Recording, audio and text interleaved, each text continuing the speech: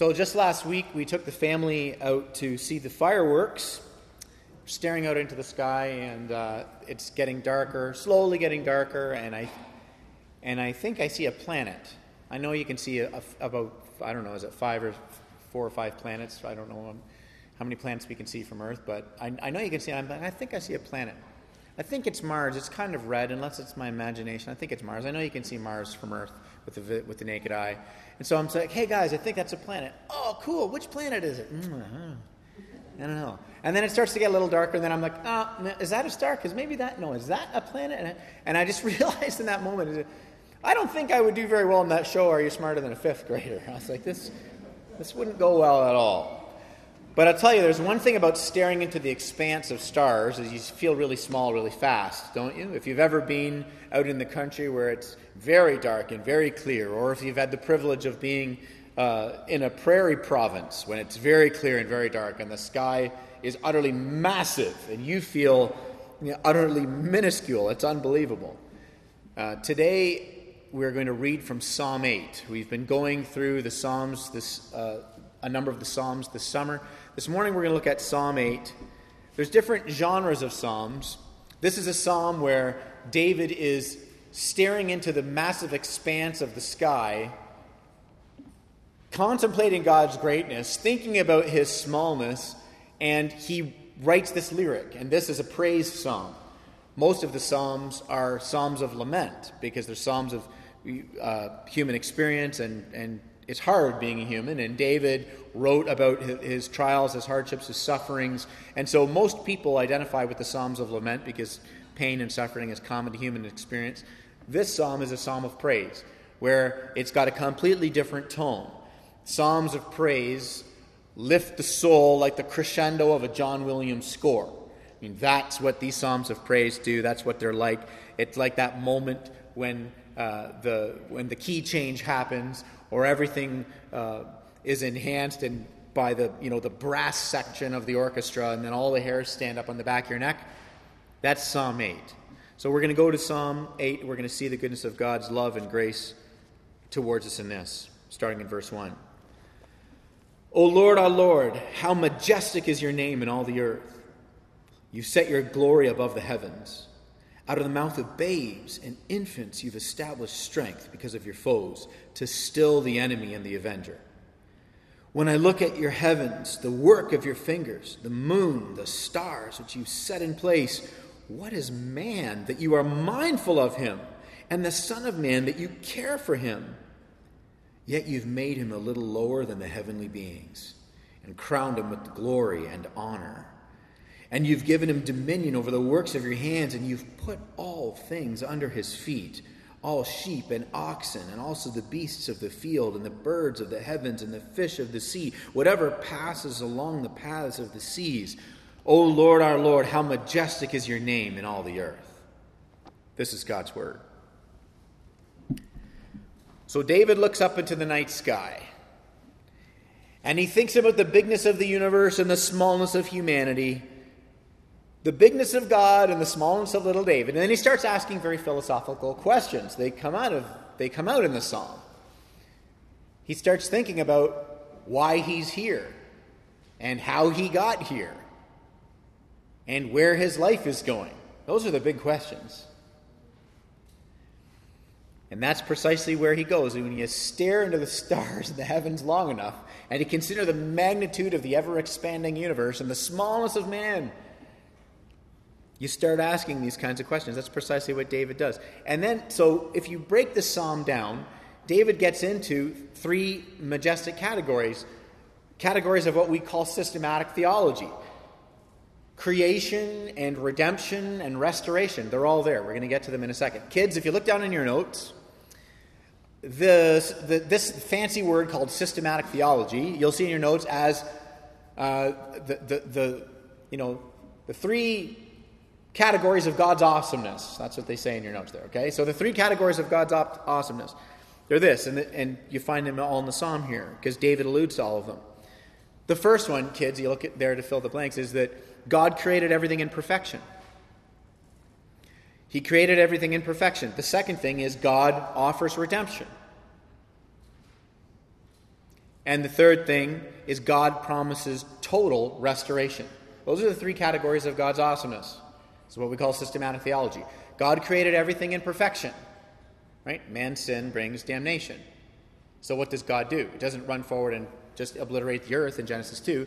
God created everything in perfection. Man's sin brought damnation. So God offers redemption in Christ. And in the end, spoiler alert, he promises total restoration.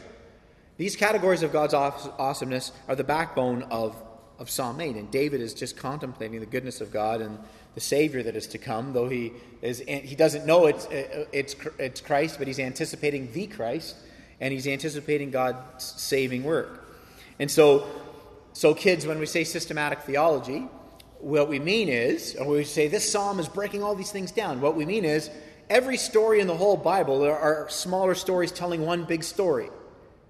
That's what systematic theology is. That's why every Sunday after Sunday, you come to church. And I keep going to all these different texts, and I keep showing you how they're all playing into the big meta-narrative. How many of you kids would read, book series? So if you read Ramona, there's 8 Ramona books. And all of the Ramona books are all playing into the meta-arc of the story of Ramona. If you read Madeline, there's 6 Madeline books, and they all play into that. If you read Harry Potter, there's 7 Harry Potter books. They're all playing into this story about Harry Potter. If you read Anne of Green Gables, there's 8 books. If you read the series of unfortunate events, or you're watching it on Netflix, there's 13 books.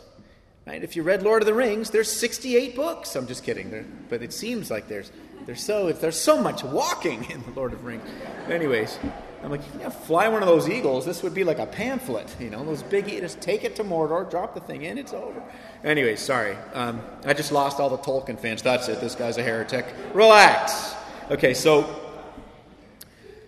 that's what it is every story is feeding into the meta-arc of redemption. And so Psalm 1, it starts out in verse 1. Psalm 8. It starts in verse 1. If you look at verse 1, O Lord, our Lord, how majestic is your name in the whole earth. You've set the glory above the heavens. In Hebrew, O Lord, our Lord, is Adonai Yahweh, which is the covenant name of God. So it could also be translated this way. And kids, if you look in your notes, you'll see the blank there. It could also be translated when he says, O Lord, our Lord, he could be saying loving promise keeper. Because the covenant name of God is that he is the loving promise keeper. Why do I say loving promise keeper? Because that's how everything was created. David is looking at the creation. He's marveling at it. How did it all get here? And the answer is love. What spun the universe into motion? Love. What's the core of existence before sin and damnation and corruption enter the picture? Love. A Trinitarian God of love, God the Father, the Son, and the Spirit, was complete within himself, and he created everything ex nihilo with no help from nothing. Which means everything that is not God was created because it was God's way of saying, I got to share the love. I'm already complete within myself. I don't need anything. I'm already enjoying an eternal state of love within the 3 persons of the Godhead. How do I share the love? The way to share the love is to create and to expand. And so therefore, everything since the beginning of time, the story of the Bible from Genesis 1, is God trying to give everything that is God to everything that is not God. God of love. O Lord, our Lord, how majestic is your name. David uses the covenant name of God. O loving promise keeper, who spun the worlds into existence. How great is your name. And this is the good news. That the universe did not come into existence from some mindless, purposeless process of molecules kind of coming in together and inexplicably moving themselves. No, purposeful love. We begin there with that beautiful origin story, and we learn a lot about our God, and we learn a lot about ourselves. Because this lyric is intended, as you go through the psalm, to captivate the imagination and captivate the heart. Just like every lyric. I mean, every song that's ever written, why you're writing lyrics and scratching them out and rewriting new lyrics is because you're trying to captivate the imagination, you're trying to captivate the heart. So David is preaching just like every songwriter is preaching. And David's preaching his message just like every song is preaching a message of some kind in terms of unfolding, the lyric. And so life was created from the God of grace, and our soul is given new life by God's love and grace. And at the end of everything that God created, he will recreate it with his love and grace, and then we will enjoy eternal life through God's love and grace. That's the flow of Psalm 8. Right? Spoiler alert, it ends the way it begins, and that teaches us something. Verse 1 and verse 9 are the same. That's a very intentional literary device in the Hebrew to begin and end something exactly the same. It's a powerful lyric, and there's a reason why it goes there. So in verse 1, he looks at the stars. In verse 2, we go from something that's very big to something that's very small. Babies and infants. It's quite a leap. Look at verse 2. He says, out of the mouth of babes and infants you have established strength, or you've perfected praise. Why? To silence the enemy. So interesting. First, David considers how God's power and glory is revealed in the most majestic things. And then he considers how God's glory is revealed in the weakest of things. Oh, that is the gospel. God's glory being declared in the weakest of things. Let's watch this. How does this play out? God using weak things to display his strength is all throughout the scriptures. You're going to find it in every book of the Bible. God using weak things to declare his glory and his strength. 1 Corinthians 1:27 says that God has chosen the foolish things of the world to put to shame the wise, and he's chosen the weak things of the world to put to shame the things that are mighty. Well, how did he do that? Well, this verse is applied to Jesus. Jesus actually applies it to himself. All the Psalms are fulfilled in Christ. All the Psalms are ultimately about Christ, and then they apply to us in the sense that we want to imitate Christ. But Jesus, in Matthew 21, he's entering into Jerusalem before the crucifixion, and he's riding on a colt. And how many of you kids remember they were waving palm branches, and anybody remember what they were yelling? They were yelling, Hosanna, right? You remember that? Well, Hosanna is a way of saying, praise be to the one who came to save us. It was a messianic. It was Davidic. You know, it was a big deal that the kids were yelling this. And that's why the Pharisees got so angry. The religious leaders were like, hey, you're praising this guy like he's the king, and you're praising this guy not only like he's the king, but like he's God. And Jesus turns to the religious leaders and he says, out of the mouth of babes, you've perfected praise. Silence the voice of the enemy. And when Jesus quotes Psalm 8 about himself, Jesus teaches us a little something about who he is and who the religious leaders are. He quotes Psalm 8 about himself. Oh, P.S., I'm God, and because you're rejecting me as God, you're an enemy of God. Look back at Psalm 8. Out of the mouth of babes perfects praise. Why? To silence the voice of the enemy. Jesus quotes that about himself going to the crucifixion. He goes, no. And he silences the voices of the enemy, and then ultimately he silences the voice of the enemy, which we'll get to in a minute. But is there anything more weak and vulnerable than an infant? No, there's not. We baptized some infants this morning. There's nothing more weak and vulnerable and dependent than an infant. And what did the great God of the universe, the great God of the cosmos, which is where this psalm started, how did he come? He didn't ground pound in a bolt of lightning and show up like Thor, superhero landing. That's not how he came.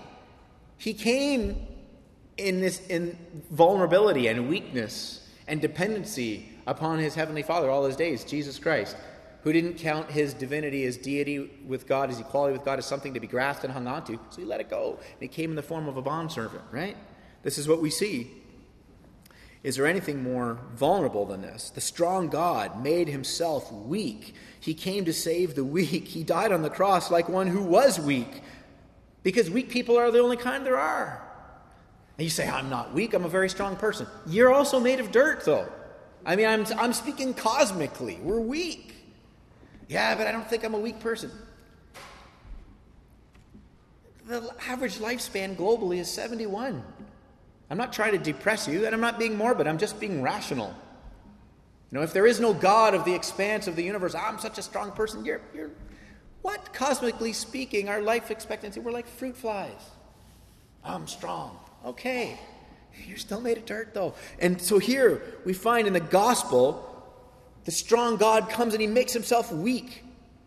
So that in his death, he dies like one who is weak, so that we could be united to one who is strong. So that in our weakness, we can say we're strong. That's the gospel.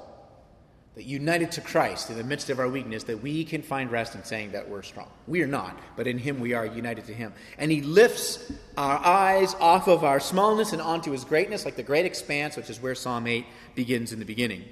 It's tremendous. So Jesus comes in this way. How else did he silence the voices of the enemy by coming this week? Well, again, The cross is a symbol of shame and embarrassment and failure. And God chose that symbol to be the symbol for all of his children. The ancient Roman cross. Embarrassment, guilt, shame, rejection. And we wear it like jewelry. Because when Jesus died as one who was weak for all of our sin, and he took all of God's judgment for our sin, and he took the guilt of our sin on himself, and he said to us, united to Christ, you're declared righteous. Because that happened, the cross is like God staring into the face of darkness and saying, shut your mouth. And that's what happened. Silence the voice of the enemy and the avenger, using the weak things to confound the wise. David didn't know that when he wrote this, of course, right? The Bible has dual authorship. Written by real humans, for real. The Bible doesn't shy away from that. David is really writing, but everything that is written in the Bible is infallible and inerrant because it's being superintended by the Holy Spirit. And so David is writing this, and Jesus, going to the cross, applies this to himself, because he knows what God is going to do to silence the voices of darkness forever. And so when you look at verses 3 and 4, David says, when I look at the heavens, the work of your fingers, the moon, the stars, which you set in place, what is man? What are we that you would even be mindful of us? Right? Aren't we just specks in the universe? Physically, yes. Relationally, no. Yes, if you stare into the stars. We are specks in the universe, physically. But relationally, you consume the mind of God. He's not thinking, I wonder how Alpha Centauri's doing. He's consumed about how you are doing. In the sense that he loves and cares for you, is mindful of you. And David is blown away by this. David is staring into the cosmos and going, what that you care, and who am I? Who is man? He's blown away by it.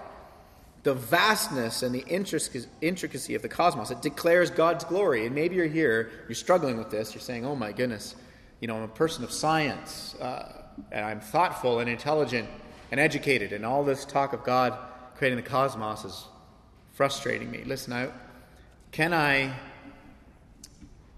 humbly and directly ask you to consider that David is speaking to what science is continually discovering.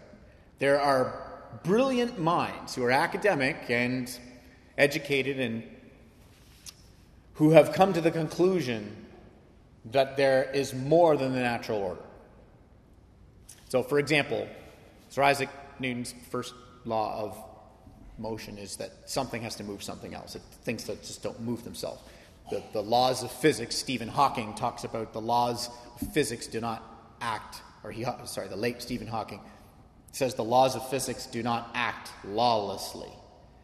And so we've got all of these sorts of things that we can consider, I think, about the universe. In fact, in 1988, Stephen Hawking wrote a book called A Brief History of Time, and in it, this is what he conceded. He's a smart guy, we all agree, right? That the man had a brain. Okay, brilliant. This is what he wrote. He said, even if there's only one possible unified theory, it's just a set of rules and equations. What is it that breathes life into the rules and equations and makes a universe for us to describe? The overwhelming impression of the cosmos is one of order. The more we discover about our universe, the more we find that it is governed by rational laws. You still have the question, why does the universe bother to exist? And if you like, you can define God to be the answer to that question. 1988, Stephen Hawking. Listen, he wasn't a man of faith and he didn't place his faith in God. He just kept asking the question, why? And the reason I'm bringing this up for you to consider, if you're choking on this, because I'm spending so much time talking about God spinning everything into motion, is this. Once you leave the world of examining what exists, you've left the world of science and you've entered the world of philosophy. Right? Anthony Flew is the most published philosopher of the last 50 years. And Dr. Anthony Flew, who's a professor of philosophy at Oxford, said, the moment you stop examining what is and you asked why, you've left science and you have entered philosophy, and he should know. So I'm inviting you to consider that David, in this psalm, is wondering at something, the God of creation who's breathing fire into the rules and the equations that Stephen Hawking was asking the provoking question about. So when you get to verse 5, David goes on and he says, what is man? Are we specks in the universe? Well, physically, yes, but relationally, no, because you're mindful of us. Your mind is full of us. That's what the word mindful means. How many of you kids in here, if I say the word hamburger, what are you thinking right now? Be honest. Raise your hand if you just thought McDonald's. If you came here. Raise your hand. Anybody think McDonald's? Yeah. No children thought McDonald's, but I'm seeing lots of adult hands, which only proves that our lying children need the grace of God. Okay, so when something is top of mind, when you say, if I say to you, and I think what we just learned here is that all of you have much more sophisticated palates than me, and then I projected my juvenile palate on all of you, so please forgive me, don't write letters, okay? So if I say to you, hamburger, and the first thing that comes in your mind is McDonald's, that's what you call top of mind. In marketing, they call it top of mind unaided, which is like the pinnacle of marketing, that you just say the thing and people think the product, right? Like nobody says tissue, everybody says Kleenex. That's top of mind genius marketing, right? David is saying, in a cosmos where physically speaking we're specks, relationally we're top of mind. And so then he goes on in verse 5 and he says, and being top of mind, God made us a little lower than the angels. Notice the wording of the lyric. It does not say he made us a little higher than the animals. It says a little lower than the angels. A little lower. In the Hebrew, it actually is Elohim. A little lower than Elohim, which is one of the names of God. A way of saying that there's God and then there's man. And that makes us very uncomfortable. It actually made the translators very uncomfortable, which is why a lot of the translators went, angels. And then you study the Hebrew and you're like, well, it could mean angels, but it could also mean God. It's faithful to the Hebrew to say he made man a little less than God. I think there were some people that were uncomfortable with that. No, we're going to go with angels. It's still faithful, and it is. But I'm just pushing the envelope here this morning because I need you to see there's a disparaging difference between a little higher than the animals and a little lower than God. Do you see that gap? Do you see the difference? To borrow from Brian Regan. So David is blown away by this. He's absolutely blown away by it. And this speaks of us being image bearers. And this is our basis for saying that everyone and every person from every culture and every class system and from every creed has intrinsic value. This is the basic for the Christian ethic about the sanctity of life. Everyone is an image bearer of God. This is our basis for acting in civility in the city with those who disagree with us and have opposite views and opposite ethics to our ethics. This is the basis for our civility. This is the basis for giving dignity with all of those with whom we disagree. Seeing everyone as an image bearer of God is the basis for ethics about human life and why we, according to the Scriptures, regard life as sacred from conception to the grave. It isn't popular to say that today, but my job is not to stand up here and tell you what I think. I'm telling you what the Scripture says, is that if man has been made a little lower than Elohim, then that means that he's been created an image bearer of God, and that has implications. It means that if we're an image bearers of God, we're not a random collocation of molecules who get to decide how and when we would like to cease to exist. It means we're image bearers of the God of life, the God who understands firsthand human suffering, the God who came firsthand into the greatest of human suffering, the God who offers us grace in our suffering and in the end will eradicate all suffering, and then he will raise us from death itself to enjoy eternal life without suffering. Image bearers of God. It forms our ethic for how we relate to all those who do not share our ethic with dignity and grace. And then he goes on into verse 6, and he talks of humanity perfected. Look at the way he describes humanity perfected. It makes you think of Genesis 1, before sin entered the picture. He says, he will have dominion over the works of your hands, over all creation. You have put everything under his feet. You know, the writer of the book of Hebrews quotes that verse and applies it to Jesus. Like I said, all the Psalms are about Jesus. But the Hebrew writer quotes that one and he applies it to Jesus. In other words, saying, listen, at the end of everything, Jesus will put everything right. Everything that sin has done will be undone. We love for things to be undone. We love stories of redemption and things being undone. In the news, when there's something horrible happening and it's undone, we love it because deep in the human psyche, we want the sin and the evil and the atrocities of the world in which we live in to be undone. Right? Everybody understands this. Everybody was leaving the last, Marvel MCU movie, the Infinity Wars, when all of these, scores of these popular characters died, and people are like, "Oh my goodness!" And I left the theater I was like, "What? They're all coming back. Every one of them's coming back." Number one, because there's a lot of money to be made, but number two, because everybody loves stories. We're obsessed with resurrection as a culture, that ironically doesn't believe in the resurrection, but we're obsessed with resurrection. And so this verse here speaks of a perfected humanity. So if you read it in the context of day to day and you say, oh, well, that doesn't seem to describe the world and what's going on and which spiritual levers do we need to be pulling and pushing. Hey, listen, we are to go into the culture and be image bearers in the culture, bless the city, and live in such a way that your God-given gifts are a blessing to the city and to your neighbors. That's our call. We are now participants in the restorative program. But we're not the ones driving the restorative program. And you have folks on both ditches. We have our the triumphatists who are take over the culture and make it all Jesusified. And I've read the end of the book, and that's not how it works out, so relax. But over in the other ditch, people have said, well, that doesn't seem to be working, so let's go over here and live in a holy huddle, build a really great church, live inside it, and make sure that our kids don't play out in the mud puddle of the world where they're definitely going to get dirty. And that's ridiculous too. Both of those are the wrong ends of the spectrum. Christ came and redeemed us so that we would be agents of this restoration, though he is the one that is ultimately bringing it. And so you've got this picture of everything being undone. There will be divine judgment for every sin, and there will be divine mercy for those who trust in Christ, who has already taken a judgment for every sin. And so we are encouraged as we come to the end of the psalm, because we're not just specks in the vastness. We're not just, stardust in the universe. God is mindful of us.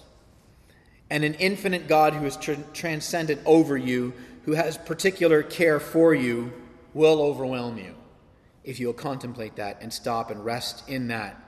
And that's what David's experiencing. That's why he writes this lyric, and that's why we've given the gift of the Lord's Day, so that we can stop and rest and marinate in how good this is and the good news of this. This is why God has said, don't treat Sunday like Saturday Volume 2. Stop and rest and reflect. That's what your soul needs. It's a gift. The Lord's Day is a gift. God isn't some insecure deity who's like, bow down and worship me because I really need your worship. I created you to worship me because he was insecure. He created us from love, and we are created for worship to a God who is infinitely secure. And our worship does not change God, it changes us. And so we're given this gift. And in the same way that David marveled and he found great rest in his smallness, that's the Lord's Day. Psalm 8 is it shows the Lord's Day in a microcosm. Whereas we reflect in his greatness, our hearts are restored and we find great rest even in our own smallness. And we come to the final verse of verse 9, where it ends the way it began. O Lord, how majestic is your name in all the earth. It ends the way it began because all of history is going to end the way it began. This psalm is a microcosm. That's why I said, kids, earlier, was systematic theology, that really big word, which kind of means all the stories are leading to the big story. It's all ending in the same place. What God created in the beginning, he is restoring in the end. And so the psalm reflects that. Everything began in majesty, and everything is going to end in majesty.